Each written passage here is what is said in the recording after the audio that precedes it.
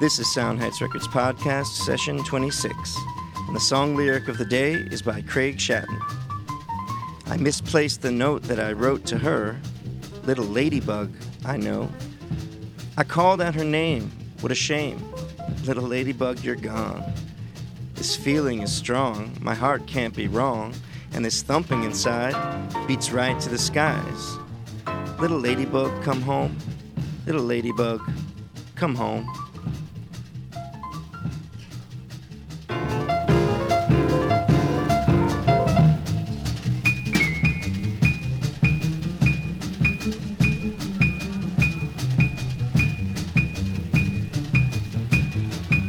Yes, I hear you, and I understand. I'll be looking for you throughout the show.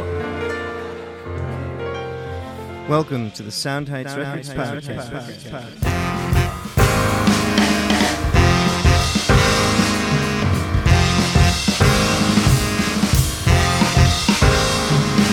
Harmonizing life and music, growing as an artist, improving as a person, gaining insight and inspiration, conversations with world-class musicians.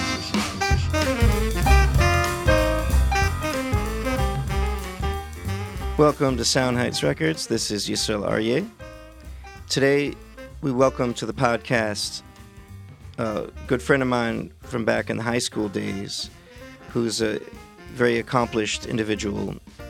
He's a very creative person who's applied his creativity and his talents for the last number of years, primarily to educating particularly very young children, like kindergarten and preschool age. I've always known him as a really creative and really funny guy. He's a talented musician and songwriter as well. And he's created an app that combines his love of music and of education for young children that's called Studio Island. And it's a lot of fun. We've been playing it with my kids. It's kind of based on GarageBand on a phone, but it makes it a lot more fun. There's a lot more to it for kids with really great graphics and cartoon characters and funny voices, and you can record music, which is the main thing of it.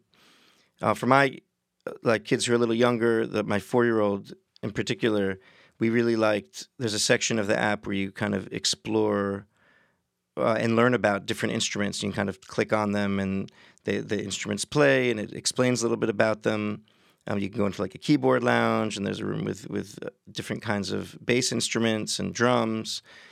It's really impressive how much has gone into this really unique app. So I wanted to talk to Craig, not really being that much in touch with him that I didn't really know his full story. We've been friends for years, but never really that close. And I was really happy to get from him his story and his motivation, and really what he's up to now in being motivated to create and market this app. As successful as he's been as a teacher for many years, he's really driven to take all the experience he's had and this really unbounded, overflowing creativity and apply it to this project with a real entrepreneurial spirit. He's really inspiring. When I started talking to him about how driven he is, he recommended a book called The One Thing, which I started reading since I interviewed him, and I found it very inspiring about really focusing on one thing at a time, really, really laser focusing on one thing until that task is completed in order to see success in one's life. So we talked about that. We talked about infusing creativity as a parent and as an educator. And this is something that I've been thinking about a lot and trying to implement. And talking to him actually really gave me a lot of insight and inspiration into how to incorporate more fun and humor and creativity into, being a parent, being a teacher. It's helped me kind of bring disparate parts of my life together.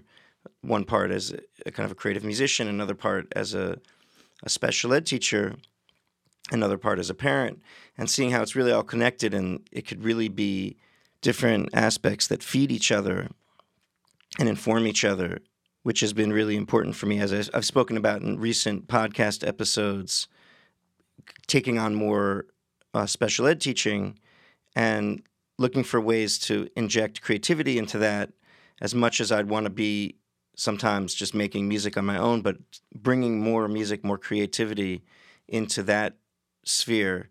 Because kids, even in the yeshiva environments that I'm teaching, where it's not necessarily that they don't have music programs, even though they do actually learn a lot of melodies. There's a lot of singing in the Hasidic tradition, but in terms of instrumental instruction, it's sometimes it can happen out of school, but often the kids don't really have time because the days are so long. And I found that not just the students, of course, the kids appreciate music, but I found that the teachers there, while very traditional in their approach, have been really open and welcoming to bringing in some of these newer elements that are not typically there in the classes. I've been bringing in my flute, my Native American flute, where I could play like 2 or 3 traditional Hasidic melodies on it. I'm learning more. It's a very limited range. But either way, it's fun, making up stories sometimes, telling stories. There's a lot of opportunity. Craig talks about, it's interesting, I found a parallel that I asked him regarding improvisation, because he talked about, as a teacher, being very improvisational, kind of showing up and kind of working out an idea on the way to school and making up stories and making up lessons. And I find that very inspirational. That's kind of my style, but I kind of got burned by that a little bit, in the sense that I would depend on that a lot, and then sometimes the inspiration just wouldn't be there. So we kind of discussed that and his approach to that, and the sense that I got, besides just having years of experience doing it, there's also a kind of mental preparation. When he describes that trip to school, when he's planning the lessons, he's really engaged in the preparation. So even though it's kind of spontaneous when he gets there, but he's already kind of planted some seeds in his mind about where he's going to go. And I can imagine the kids that he teaches being really thrilled and excited by that sense of wonder and newness. And you could really see that in this app that he created. It really has a lot of those elements of really discovery and creativity, and a lot of really hilarious elements as well. The host of the app is a donkey named DJ Redonkulus, and there's all these little characters that are playing the instruments, these little cartoon characters. It's super cool. So check that out. I'll put the link to that in the show notes. I want to, before we get to the interview, thank our patrons for supporting this and all our podcasts. You can join and support the podcast at patreon.com/SoundHeightsRecords, or go to soundheightsrecords.com and check out the Patreon link. There's a lot of rewards, unreleased tracks. We're putting up a couple new ones very soon. And one more thing I did want to mention, that there's a Brooklyn Jazz Warriors gig. It's been a little while. Coming up on October 2nd, 11 p.m. at Rockwood Music Hall in Manhattan on Stage 1. Really looking forward to that, getting some music out there. If you're in town and up at that hour, please come and check us out. So here it is, our interview with Craig Shatton.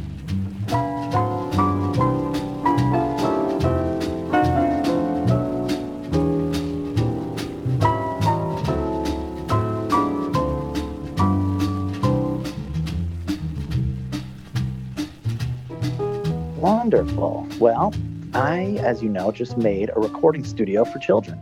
I know. So we've been playing with it. It's really kind of cool.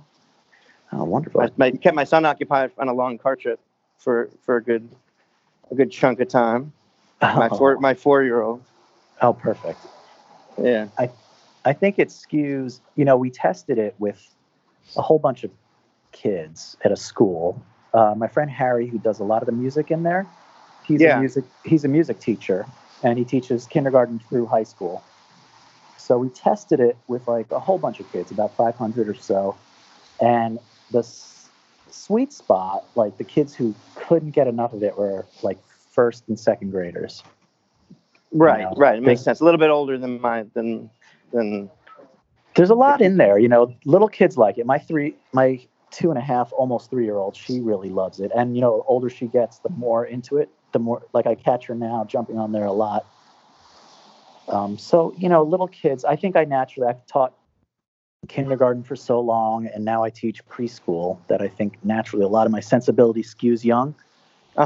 Yeah. So I was happy that the first and second graders were liking it, because I've never taught kids that old. Well, it was funny because there was like a theme going on that my 4 and 3-year-old were saying a lot of bathroom sounds. My wife was like, you know, we don't say bathroom sounds. You know, there was just saying, like, just to be funny, like poopy and this and that. And then in your app has the toilet sounds. It's like, I think we have to revise that rule if we're while on engaging in this app. That's one that it's so funny. Like, some parents, it's like their favorite. It's just so silly. And then others are like, oh, we're trying to discourage that. Right. You know, I realize it's kind of a rule without reason. You know, let kids into the. It's like, when do we let them know that farts really are funny? Well, do you know that Jack Galifianakis skit? It was like really old, where he's doing like stand up in front of a group of little kids in like a nursery school, preschool, like kindergarten class, or whatever it was. Have you seen that? No, I haven't. So he gets up and he's doing like as if he's just doing like a nightclub stand-up act. And he's doing some really sophisticated joke, and the kids are just staring at him, and he goes, "Poop face." And everyone cracks up. Oh, no. He goes, and then I pooped on his head, and everyone cracks up. And he's getting a lot. That's great. Yeah, that's a crowd pleaser. We say in the classroom, we're always, you know, if they start going too crazy with the bathroom humor, say, keep that in the bathroom. So we kind of relegate it into that room. So when they're going to the bathroom in there, they can make all their fart jokes and all that stuff. That sounds like a good policy. Yeah. It's such a funny, you know, if they wouldn't go too crazy with it, you know, it wouldn't bother us at all, but it kind of takes over, has a life of its own. But how did you get into, I know I can see you're really passionate about working with kids, and you've been doing it for a long time. And obviously you have a special talent for it. But like, I don't ever remember talking to you about how that ended up happening for you. Yeah, you know, it's really interesting. I've always kind of spoke kid. So even when I was a kid, when I was like a 10-year-old, I enjoyed playing with 5 and 6-year-olds and like taking care of them, babysitting little kids. And I've always, like, at big family dinners, I would love to like take care of the kids and not participate in the grown-up conversation, but, you know, just go and have some fun and play with the little guys. So I've always, you know, just loved little kids. And then I wasn't sure what direction I would go with my life. And that just kept becoming a theme. You know, I was at college and I just volunteered in a kindergarten class just for fun. I didn't major in education. But I majored in religious studies and anthropology. But then I started working at kindergarten, and it ended up being like the most exciting day of my week when I got to go there. And I'd always find myself making up these incredible lessons for them. You know, even though I didn't have to, I'd come in and like we'd build a castle one day, or I'd be like, "Oh, can we play with shaving cream and colors?" And I'd always be like coming up with fun activities. And then after college, I was sort of a little lost for a year or so. And everybody was kind of like prodding me in the direction of law school, even though I really had no interest in that. Mm-hmm. So I worked in a law firm for that first year after I graduated. And I remember I saw on the list of lawyers that worked at this law firm was an old camp counselor of mine. So I went up and I saw him and we reconnected. And he's like, "Oh, that's so amazing. What do you want to do? You know, where do you see yourself?" And I'm like, "Well, you know, I'd love to write some kids' books and draw some cartoons. And I'd love to build puppets." He was like, "Do me a favor and please don't go to law school." He said to me.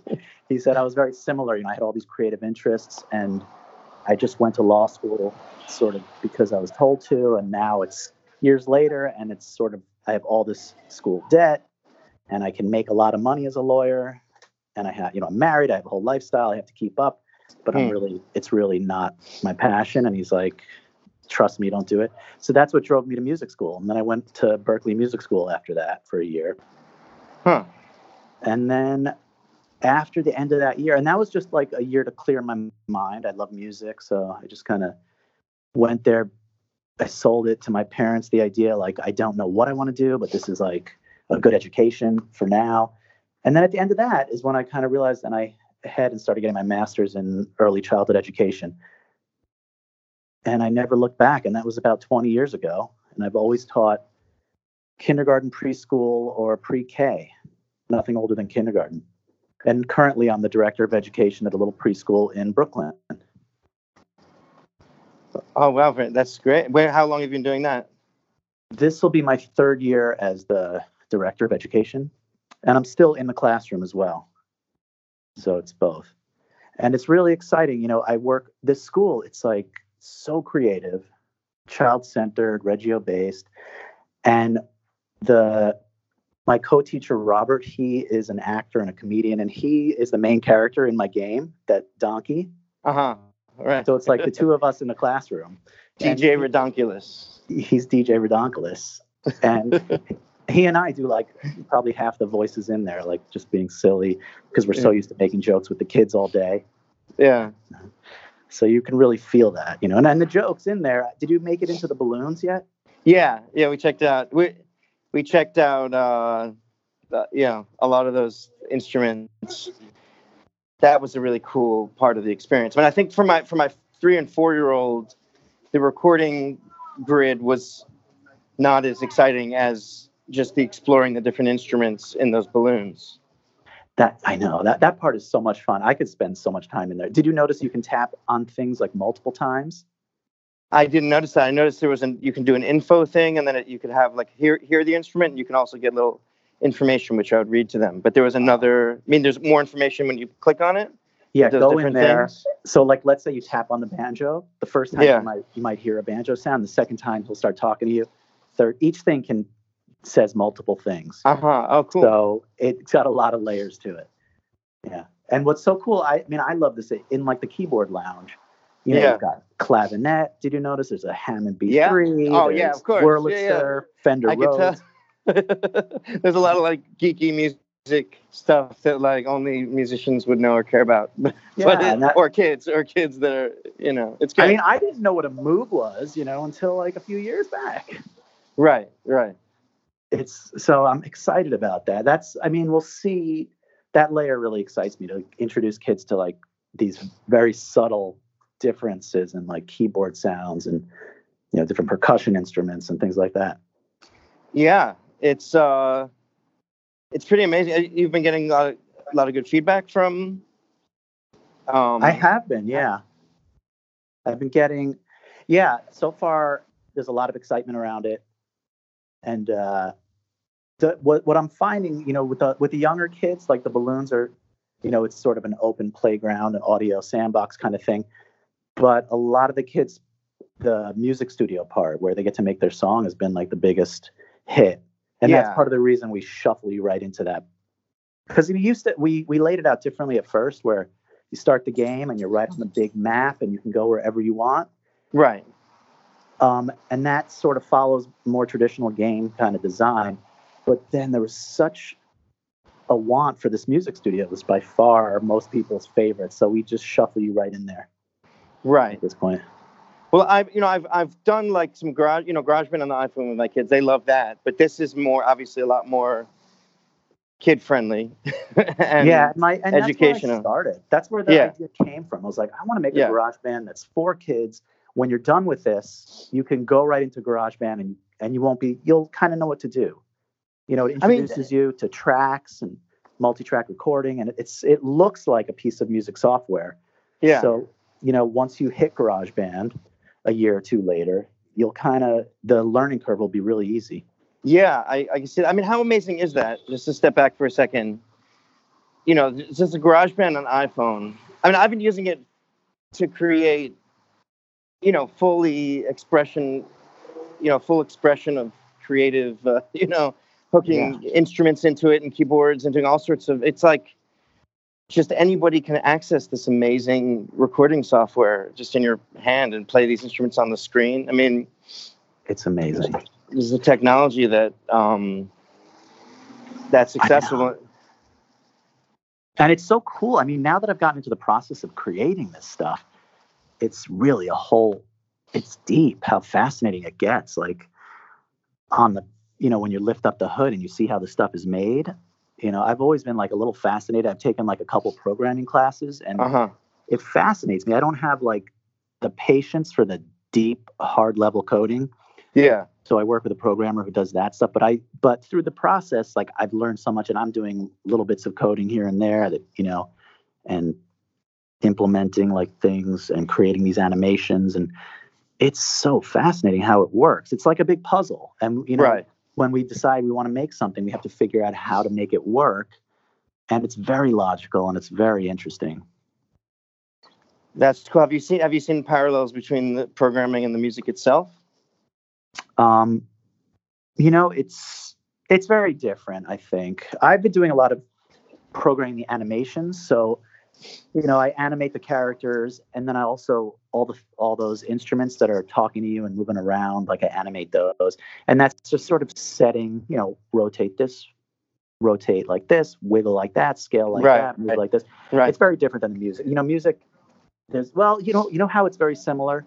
Mm-hmm. The timing of it, because you have something speaking, so I'll count how many beats.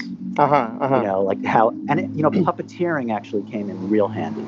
So I sort of think, how many times would the mouth move? Sometimes you can cheat it. If there's like a lot of speaking really fast, you don't want it to go bump, bump, bump, bump, bump. So you just kind of like, if it would be like a triplet, you might just hit it one time. Yeah. So music has definitely come into play, actually, now that I think out loud. And when I'm animating, it's part of it. But when it comes to the actual coding, that's like a lot of like organization and data processing and setting user data, like, labeling different objects a certain way so that it'll behave a certain way. So it's not so much like music. Well, check this out. It's interesting because a previous guest of this podcast is a piano player. I studied with him for a while, Dan Tepfer. He's a programmer, and he's also a jazz pianist. And he was just on Tiny Desk, and I've been sharing this performance. He's been working on this for years, but the Tiny Desk performance is a real great encapsulation. He has visual element, and he has a programming element where he uses an acoustic piano where the notes are being played back in certain sequences. It's pretty incredible. I'll send it to you after this. I think you'd really love it. But he discusses how he's exploring where music and programming meet. Oh, that's really cool. Where structure and chaos meet. Creativity and form. Oh, that sounds fascinating.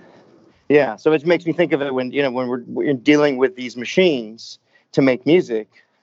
It's like your app and the GarageBand app or just any. It's like it feels in some ways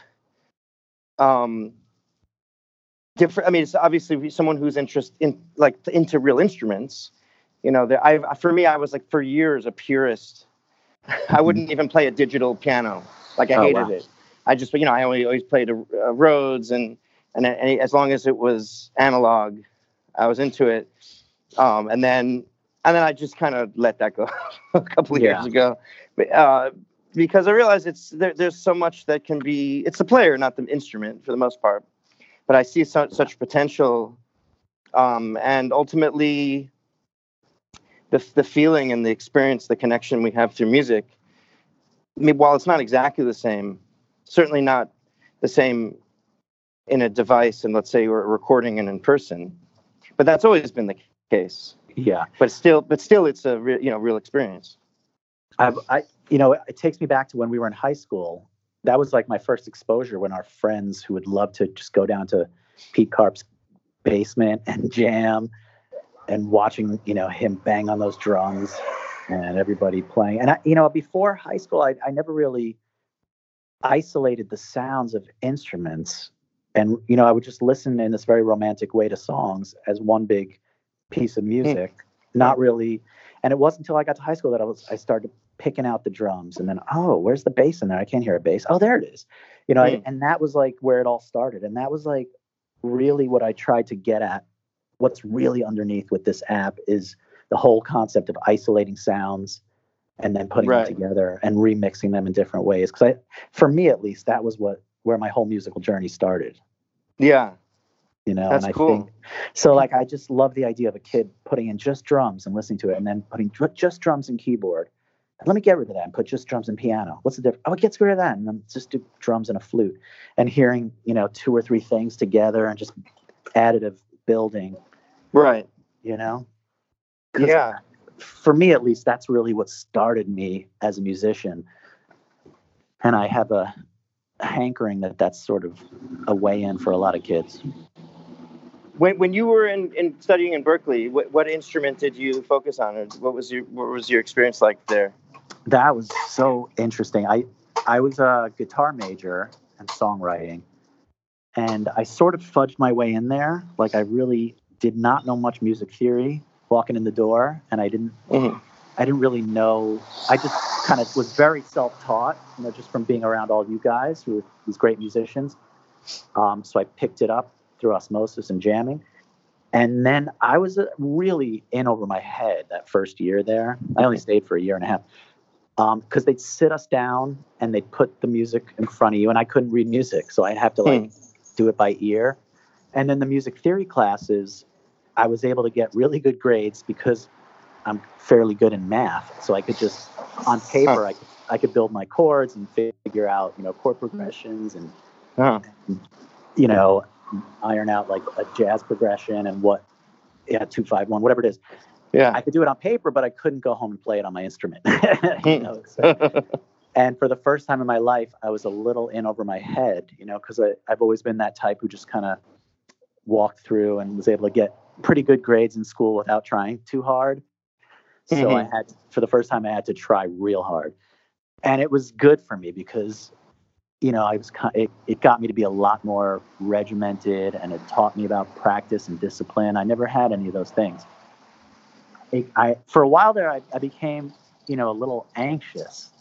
I've always been very laid back, but I remember my friend being like, popping over. He's like, "Oh, you want to grab lunch?" And I'm like, I was going to get lunch in 8 minutes from now. I was very overwhelmed at the time when I was at Berklee.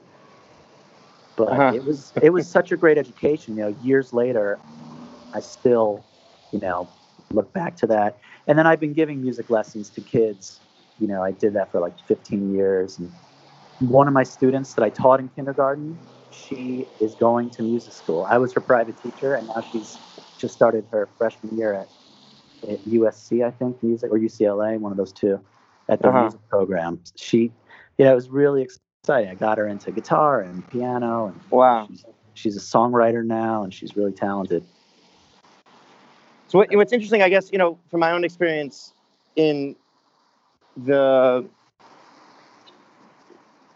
music school and kind of a path between the responsibilities of life, earning money, like you were saying with your experience as a lawyer or in a law firm, and the creative side of life.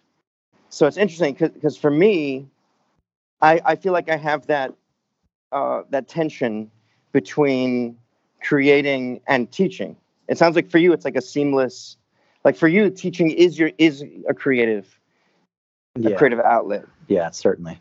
And yeah, maybe I would love to get some from, because I have the music that I make, and then I have let's say the special ed teaching that I do, which is in, and I know I could probably inject some more creativity into it, but I feel like the environment isn't as free. Sometimes but maybe I'm just making excuses. I don't know. Do you ever get teachers who you give advice about how to inject creativity into their teaching? I have done some of that. I've been really lucky because I've always taught in very progressive schools, and I've always had bosses who've been very hands-off. And so I've sort of had a lab to sort of learn as I go and create as I go. And getting into game design has affected my teaching greatly in the past few years, because I'm always trying to come up with games, and we're very improvisational, because little kids, it's like you never know what's going to happen with these little kids. Sure. And so, like, I get the most inspired sort of on my subway ride and my walk to school is where I come, today I'm going to do this, that, and the other thing. And I come up with like 4 or 5 ideas I want to do that day. So I'm not one of these people who like does well planning next week. And I think that is much better when it comes to little children, because they are always bobbing and weaving. And I found such a big difference between kindergarten, which I taught for 12 years before I came to this preschool. What a difference in age, like just 5 to 3. It's like I've had to adjust how I present my lessons greatly. I would put out, I love making games, and he's just doing like a matching game, let's say, with the kindergartners. They're like flipping a card and finding a match. With the little guys, I put all the cards right on the table, open faced, and they still have a hard time finding matches, Right. And so I like those kind of games. I do a lot of pictures of the kids and pictures of the teachers and pictures of us doing different emotions, and to try to like embed what we're wanting them to learn. Like learning about emotions is really big at this age. So a lot of the games have to do with emotions, or, recognizing your friends, or just the first letter of your name. But we get real creative. Like storytelling is a big part of our classroom. Music, it's very art-based. And humor is big, obviously, with us. Yeah. We have a lot of fun. So it's interesting. So for me, I also tend towards the improvisational. And I run into sometimes the same challenge with the teaching as sometimes it happens with completely improvised music, where some days you're on, and some days you're not. So like sometimes like the ideas are flowing and things are happening, and other times you come in without an idea, and I wish I had prepared an idea, because I have no idea what to do. I don't know if that ever happens to you, or is it kind of like the thing where I've discovered with music, which obviously you prepare for the freedom. You prepare your skills, you prepare your concept, and then... Yeah. I've always done best with like having a list of like 10 things I might want to do this week. And then that day I'll just lock onto one. I've gotten, when I taught kindergarten, it was all on my shoulders to like do the planning and the lessons. And now I'm with like 2 other teachers that are, all 3 of us are really, I'd say, good at what we do, and we really share it. So maybe once or twice a week, it's me. Some weeks I might do every day, but some weeks I might do none of them, because we share that. Yeah. But when I was teaching kindergarten, it was all on me. I feel like that creative muscle was so strong, because I'd start every lesson. I just start with a story, and I just sit down with everybody. You're never going to guess what happened to me on the way to school today. Oh my goodness. I was walking down the street, and then this big bird flew over and it did this. And I'd always start with almost like a bedtime story you tell your kids. And I'd start each lesson with a story. And I would always, and the more I got into it during the year, like the more I would like weave in like all sorts of things that really were relevant, that were happening in our class, or lessons we were working on. Yeah. If we were doing the 5 senses, I went into this crazy store. It was like during Halloween, and there were like eyeballs on the wall, and all the body parts. And, they were talking to me and stuff. So that creative muscle gets so much stronger now. I can rely a little bit on my co-teachers. So it's some days I feel that struggle where I'm like, what am I going to do today? But often, if you just sit down, you just feed off the energy of the kids, and the way all of us teach, it's so not like teacher driven. It's really getting it out of their kids. So, inevitably you start a little conversation, and one kid there's always like a kid who wants to talk, and they want to talk about farm animals. I just went to my uncle's farm, and then there you go. That lesson is going to be about farm animals. And, we make up a little game, and everybody's an animal going to a party. And which animal are you? Let's try to guess what animal he is, and then make the sound. It just really comes naturally to turn, and we turn it into a game very quickly and easily. Yeah, that sounds so. Like, would you usually, when you'd start those stories at the beginning of the day or beginning of a class, would you you'd be usually just making them up on the spot, or like you had thought about them, let's say on the way to school, you'd come up with something. What was more often? I would say like 75% of the time I'm making up on the spot. Other times I know, okay, yesterday we were learning about shadows, so I want to make a story about shadows. And that's kind of as far as I go. The rest is improvised. So I might kind of know what theme I'm trying to hit. And then sometimes I might say, you know, it would be cool if like I opened the door and there was a shadow of, you know, a turtle, and then I jumped into it, and then I was in the land of turtles. I might have like just a starting point of where I'm going to go, but I have no idea once we get to the land of turtles what's going to happen. Right. It's like a dungeon master. Yeah, I guess so. I never got into that, but I probably should have. Well, I mean, it's a story. I mean, do you ever write down the stories that you come up with? I haven't done that in a little while, but I spent 2 years where I wrote down everything, like that day's story, lesson, some of the things that went on, some of the anecdotes with the children, you know, with the idea that I'll probably return back to it and maybe write a little book or something. Yeah, with it. That sounds amazing. Have you gone back to look at it recently? No, I haven't really. I've been focused on this app, you know, getting this app out. Yeah. No, I had an experience where I once made up kind of like an epic story for my kids. I thought it was really like, you know, unique twists and turns. I also made it up on the spot. And then I sat down to write it out. And it took me like 3 weeks to write the story. It took me like 15 minutes to tell. It was like, what a labor. You know what I mean? It was like writing an hour every day, you know, like, I don't know why. It does take a long time. Sometimes we'll record it, you know, we'll do audio recordings with my co-teacher and I. Like, he's an amazing storyteller. He's an actor and an improviser, and part of his thing is storytelling. Like, he does storytelling workshops with kids. So I've learned so much from him. He does these amazing stories with the kids, so interactive. You know, it's like, oh, there's a paintbrush on your hair. Let's paint the ceiling with your head. And it's all very physical and interactive, and the kids are moving around. It's really phenomenal.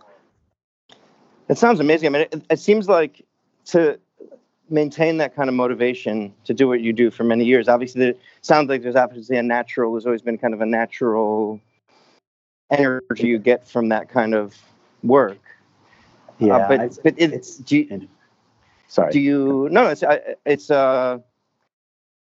can't imagine it's always come naturally, or, you know, is there a certain part of, like, because for most adults, especially creative adults, there's like a struggle or it takes some work to retain one's natural childlike wonder and creativity. Has that been something you've actually consciously worked through, or you've always felt that it flowed for you? Because usually adult stuff gets in the way, you know what I mean? Like, worries, anxiety, etc. For sure. I think that, like, my first few years teaching, it took me a little time to really understand how to get kids and speak their language and not, you know, it's very, I think it's hard. I see a lot of, like, parents will come in to do a little lesson. It's very hard to, like, get down to their level and speak. You know, not throw in, like, you know, make things real simple enough that they understand it, but open enough that it leaves room for their ideas, and you're not just like looking for one or two answers, but you're looking for open-ended responses. Right. And I just think doing it over time, you get better and better at it. And you know, by now it's so second nature. What's interesting, it's really made me, you know, I have like my daughter's almost 3. Teaching preschool has made me, I think, such a better parent. Like, it just prepared me so well to be a parent, you know, like, because so it's just so, you know, we're brushing teeth this morning and she doesn't want to open her mouth. I'm like, all right, let's do it like a robot. Bah. Now let's do it. Let's do it like opera stars. You know, you're getting her to, or like as we're eating, it's like, oh, she wants to be a fairy. Okay, let's all take a fairy bite together. You know, all these things kind of, it helped me as a parent, you know, because she's very creative. So I could just get to her through her creativity so easily. That sounds amazing. Yeah, I've had a similar experience, come to think of it, with my teaching versus my parenting as well. I this summer actually had an opportunity as part of the special ed that I do to work inside a couple of classrooms in places I haven't been before, with much older Hasidic educator who had a very firm grasp on how to convey kind of the spirit of what he was teaching, and it was probably a good 70% stories, and a lot of like traditional stories, a lot of like old Hasidic stories or anecdotes that he would tell and he'd prepare, and the kids would be like fascinated, and obviously these are stories that are designed to impart wisdom or perspective or wonder, often. And I found that that translated a lot to my interactions with my kids, as opposed to, kind of giving them, like you're saying, there's just directing someone to do something, a kid to do something, he doesn't want to do it. You make it a game, you make it a sense of wonder, a sense of adventure, and they get, very excited about it. Yeah, I mean, it's very possible we just got really lucky that my daughter's temperament might just be so easy, but I think it's like all these little tricks. We rarely get into these like battles, if ever, that I see other parents getting into it. Like they're trying to, no, don't go up there, that's dangerous. And, it's very easy for me to say. And the kids don't listen, and right. Yeah, it's just very So why do you think that is? Like, so how do you so from a teacher, you think how to preempt that or how to diffuse that? I think so. Because as a teacher, we're so used to, we're used to seeing the same things pop up every year. Like, here's the trouble spots we have to look out for. And you're just so used to talking to kids and the language we use. Oh, that's not a great choice. Let's see if we can make a different choice. All right, let's start over, use our regular voice. All these little things that you just say in the classroom come in such handy. And one thing we always do in our class, it's like, oh, big kid alert when they do things that are good. So all these things have just helped as a parent so much. It's amazing. Oh man, you could probably write.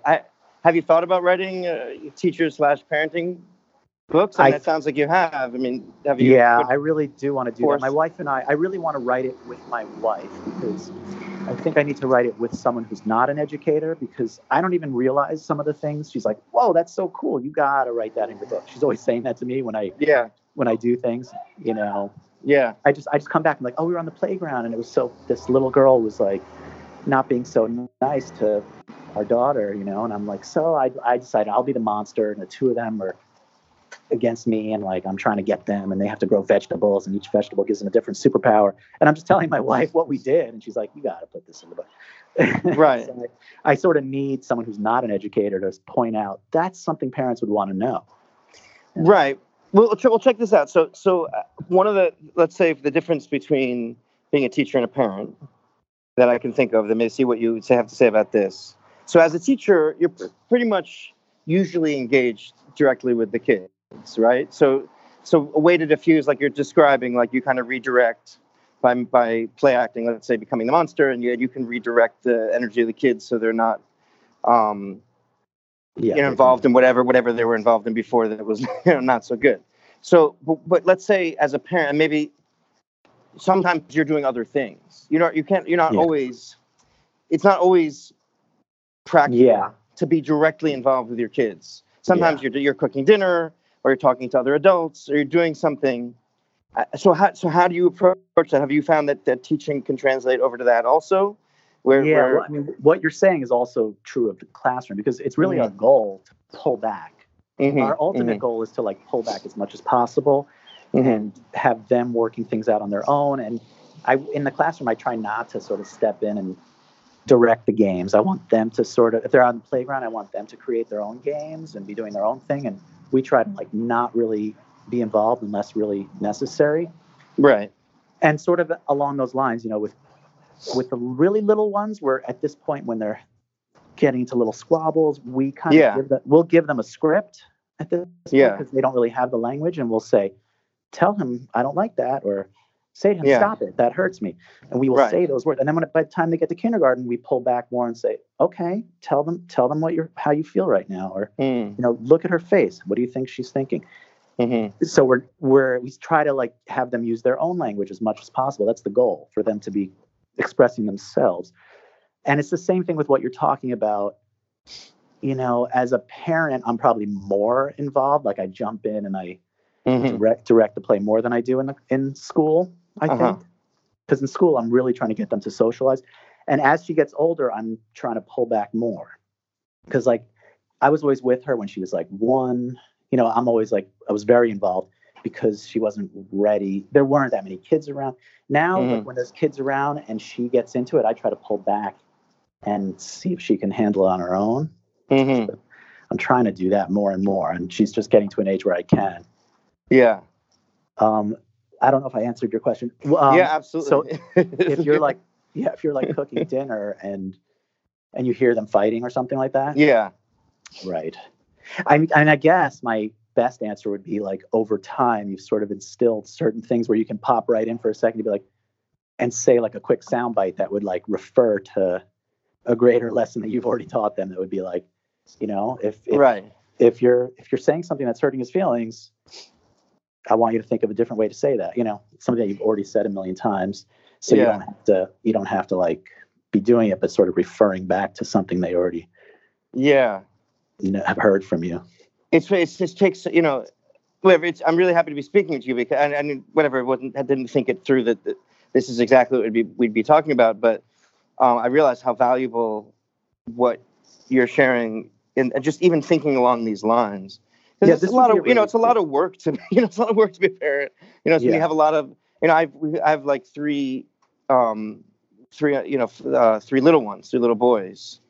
I have some older kids also, but like, a 1-year-old, a 3-year-old, and a 4-year-old, and it can get lively. It's like, and just in the midst of this conversation, I'm thinking how much thought and how much patience and detachment, in some ways emotional detachment from the reacting to whether it's hitting or biting or pushing, which with 3 little boys, it happens all the time, Yeah. To push the brother over, like, and then the urge to be like, what, how can you do that? Like, and then, but it just takes a lot of wisdom. It takes a lot of stepping back. He's tired. He needs some food. He like, let me redirect him this way. It sounds like, I don't know. I feel really lucky to have had all this teaching experience. Yeah. To like, like even like little things where it's like, I can really spot a manipulative crying versus like a real crying. Right.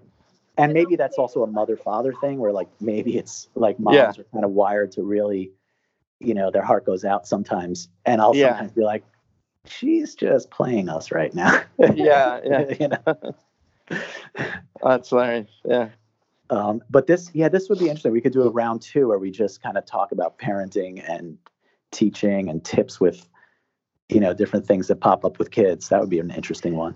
Well, I think to absolutely. I mean, I think the real thrust of this podcast, which is we've spoken about, is obviously geared towards musicians primarily, but they're balancing their creative ventures with life responsibilities and the potential challenges that come up with that.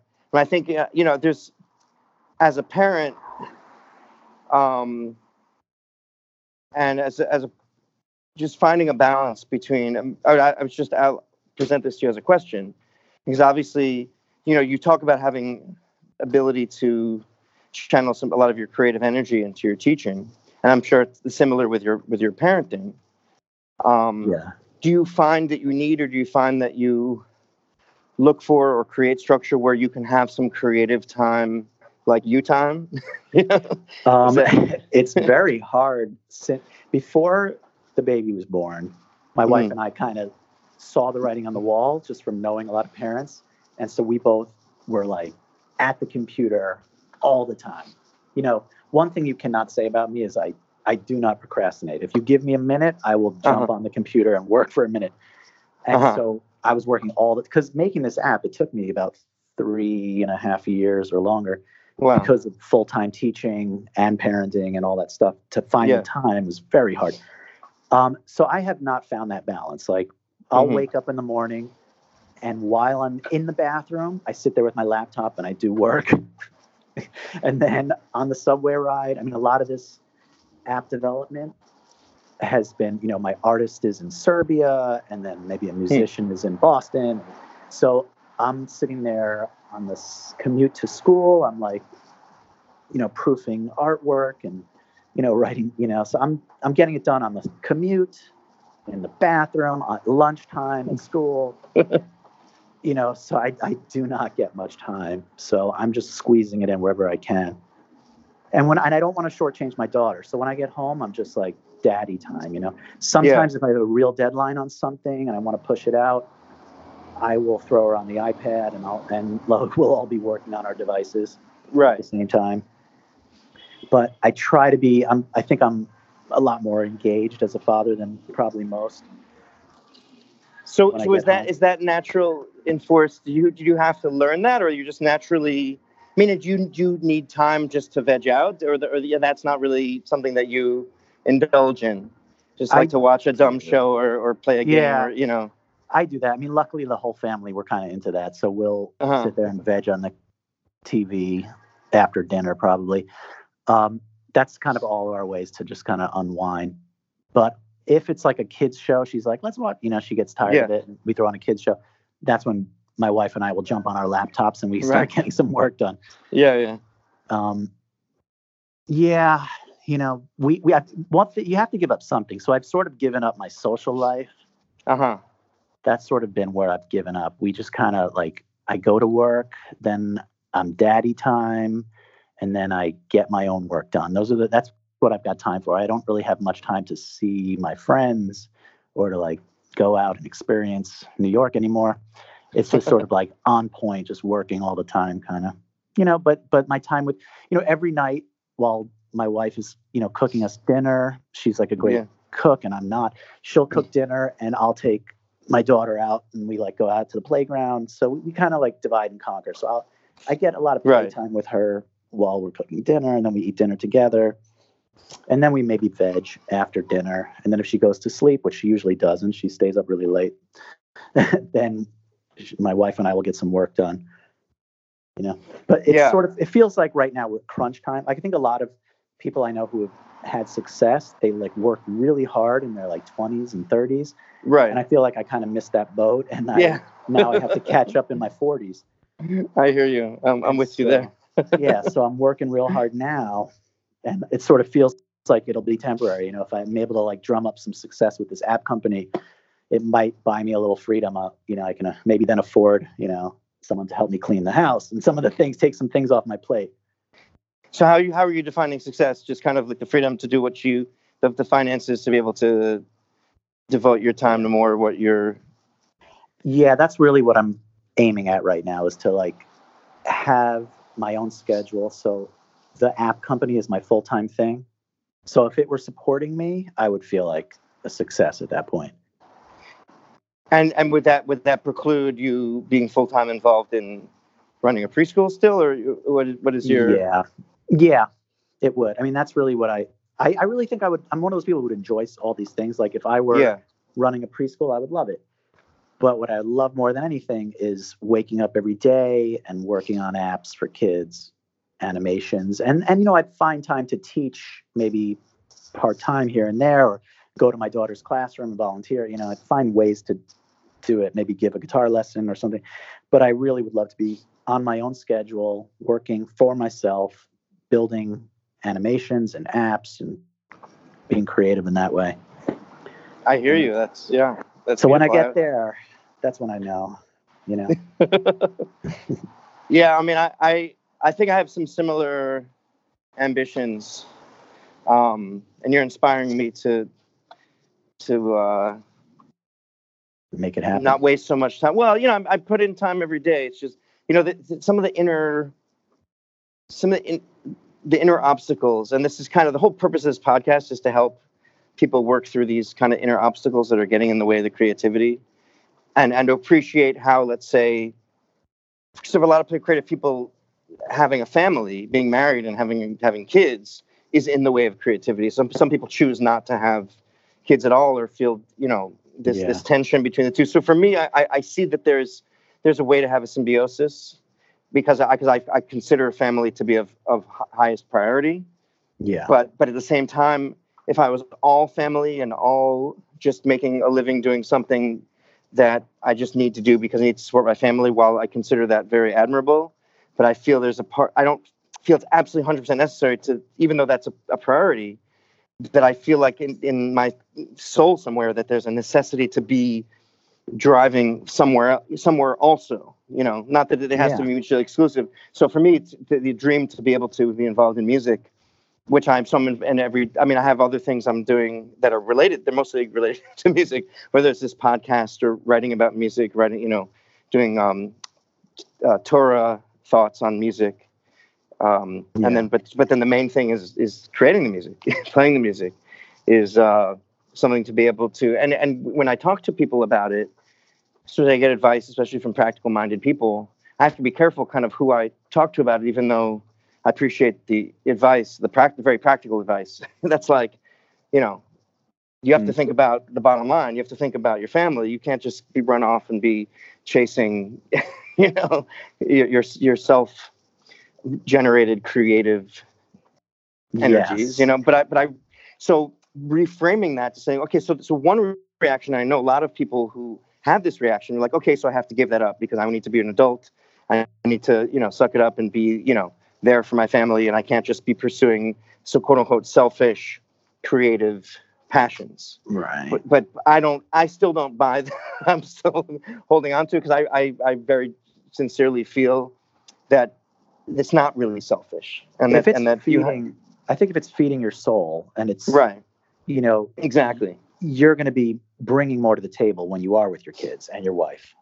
Right. If you're sort of have this longing that's not being fulfilled and you're a little bit dragged down, your energy is going to be lower. If you're working on your passion projects and you're feeding that side of you, it's probably better for everyone all around on some level. Exactly. And finding, the Ikigai chart, you've seen that? What is it? It's a Japanese concept of like harmony in one's mission in life. Basically, it takes four different aspects of life: what you're good at, what you're passionate about, what the world needs, and what you can make money at. So like 4 different quadrants, and then you can have a combination of any of those 3, or if you have all those 4, that's called Ikigai. That's like the ultimate place to be. That makes a lot of sense. But if you have like say 3 out of 4, it's pretty good. You could have a career that something you're good at, the world needs, you make money at. That's like, or you could just have a vocation where it's something you're good at that you make money at, but people don't really care. Yeah. So that rings very true to me. And I think I've had 3 out of 4 for a long time. I think I'm a little lacking on the money side of things. Right. I think most of us, on that note, in terms of like, coming up with a good balance and listeners, here's what I found has been real helpful to me. Like, I listened to like a book on tape a while back called The One Thing. Mm-hmm. You heard it? This one? I've heard of it. Yeah. And in a nutshell, it sort of said like, we're working on 20 different things, and some of those things we should be working on. Some of those things are busy work. If you could only do one thing today, and then at the end of that, you'd say like, okay, at least I got that done. What would it be? And that's sort of where I start in the morning. If I'm getting spiritual in the morning and breathing, and stretching and praying and whatever, I will sort of, throw out my positive, my, gratitude stuff. Like I'm thankful I can breathe without, needing help, and I can walk and my arms work and all this stuff. And then I sort of like put it out to like, how can I be helpful and get back? And in there I say, make the one most important thing rise to the surface. That's what I ask for. That's like part of my like personal prayer. Make that one most important thing rise to the surface. Sometimes I'll have it in mind. I'll be like, okay, how can I figure out, how to make this tutorial flow better, whatever it is. But often it's like, just make it I ask that it rise to the surface. And you can broaden this to like, what's the one most important thing at school when I'm teaching with kids? What's the one most important thing today that I do with my daughter? What's the one most important thing I do for my app? And what's the one most important, but it really has focused me. And, don't get me wrong, I might do more than just one thing that day. Most likely you'll end up doing a lot more than one thing. Right. But that is a great focuser. If you're sort of a little lost and you're doing too many things, what's that one thing if I did today? And for me, it's like, okay, if I organize all these files that need to be organized, just do that one Right. Chances are, so at lunchtime, I usually like jump on and I get one thing done. I got to animate this band of characters, and I got my drummer done, Yeah. And if you start with that, it really does focus you. Because when I was younger, I would always be jumping from thing to thing and doing a little painting. I do a little write a screenplay. Doing 20 different things. Right. But if you really can focus in that way, that's very helpful, I find. Yeah. No, I found that. Yeah, I hear that. I'm not familiar with that book, but I'm familiar with that concept. And I mean, it sounds like from what you're saying that the idea of finding motivation and, let's say, utilizing downtime to work towards a particular goal that drives you, even when, let's say, maybe your energy is down, or, let's say there's obviously times that we all become despondent, we all become discouraged, Yeah. But, to not let that turn into just wasted time and regretted time. How do you approach that? Like, what do you keep in mind to keep you going in those times? I guess at this point in my life, because there's such a dearth of time, I don't have much time. It's like I take it where I can get it. You don't have time to be despondent. I don't have the time for it. Sometimes I do. I'll get like down about things, and you have to just meditating or refocusing. But like, for example, I just have so much to do now. There's something called localizing, and that's for the App Store, all the different app stores. There's French and Russian and Hebrew. So I have to like translate all these things, so I don't have time. I said, like, if I could get anything done, I'm going to start reaching out to people and, can you translate the Hebrew for me? Right. Find out, Yeah. I don't really get bogged down in the emotions of it. I just kind of keep charging ahead. I think because I don't get the time. If I had more time on my hands, I probably would be chasing my tail a little bit more. Yeah. Because I really don't have the time. I just like, okay, I've got an hour. Let me do this. I just jump on the computer, start working. You keep busy. Yeah. I don't know if I wasn't always like this. I just think over time, that's where I've reached. Well, it sounds like, you have a vision in mind. You can see yourself. You can see having successful company success. That's making some kind of contribution, something really meaningful to people, and doing something that gives you energy and gives you passion. It sounds like you're that keep. I can relate to that. That, like, when I, sometimes I guess when one can get despondent, I think is maybe when kind of lose touch of that vision. Because if you're in touch with that vision, you're like, I can see myself in that place. I'm not in that place yet. So the things I need to do to get there, I need to just keep on doing, regardless of how I'm feeling, because it's going to make me feel. That's going to give meaning to what I'm doing, and it's going to make me feel.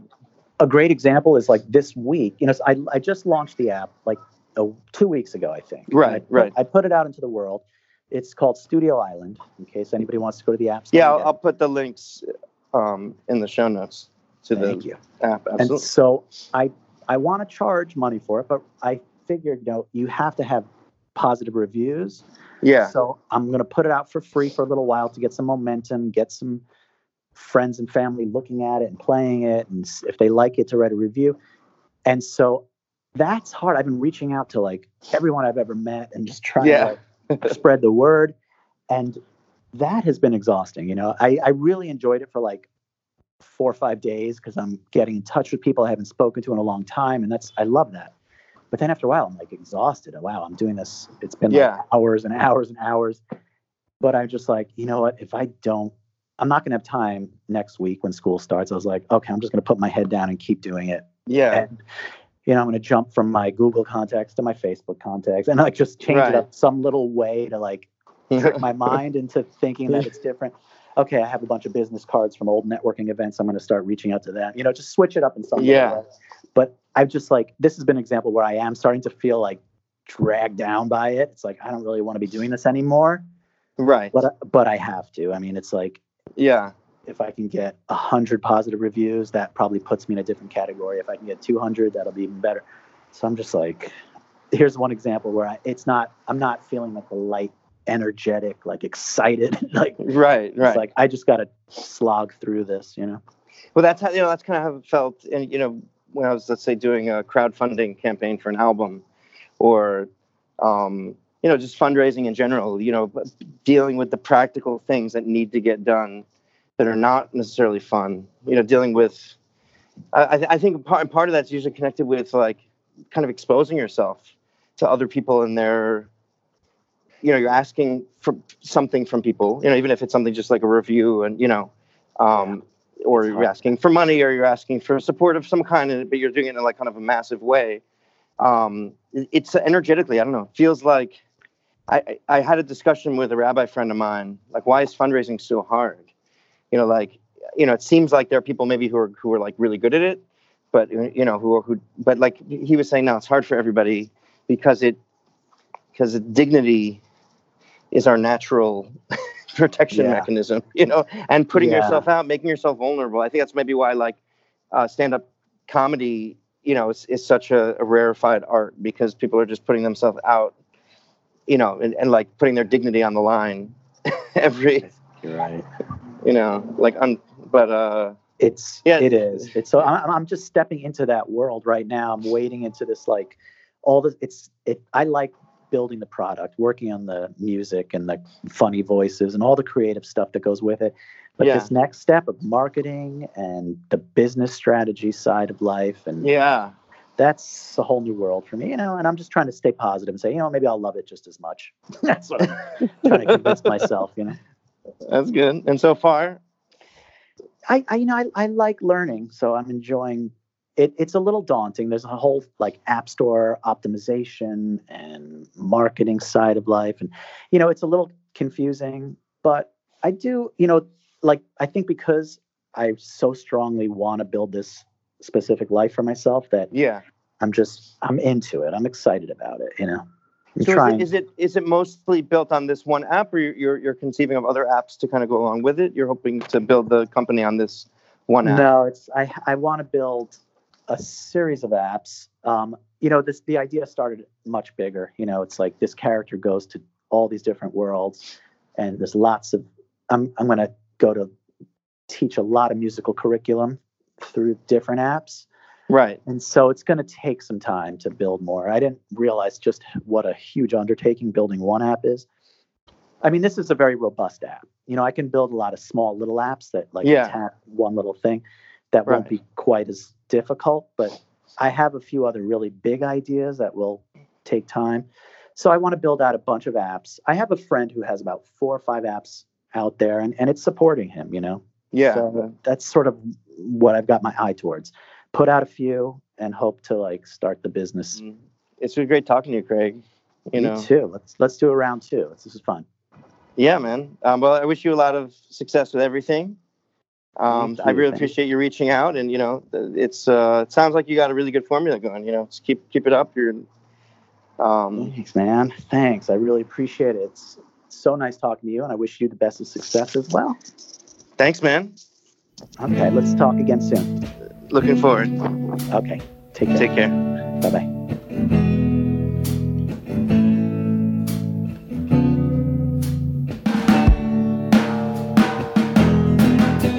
I misplaced the note that I wrote to a little ladybug I know. I called out her name, what a shame. Little ladybug, you're gone. This feeling is strong, my heart can't be wrong, and this thumping inside beats right to the skies. Oh, little ladybug, come home. Little ladybug, come home. Little ladybug, come home. Little ladybug, come home. Little ladybug, come home. Little ladybug, come home. I misplaced the note that I wrote to a little ladybug I know. Those words I said don't mean black or red. Little ladybug, you know. This feeling is strong, and my heart can't be wrong. And this thumping inside, it beats right to the skies. Oh, little ladybug, come home. Little ladybug, come home. Little ladybug, come home. Little ladybug, come home. Little ladybug, come home. Little ladybug, come home. La la la la la la la. Oh, oh, oh, oh. La la la la la la la. Oh, be free. I want you to be. Oh, be free. Whoa, whoa. Na na na na na. I'm sorry that I made you cry.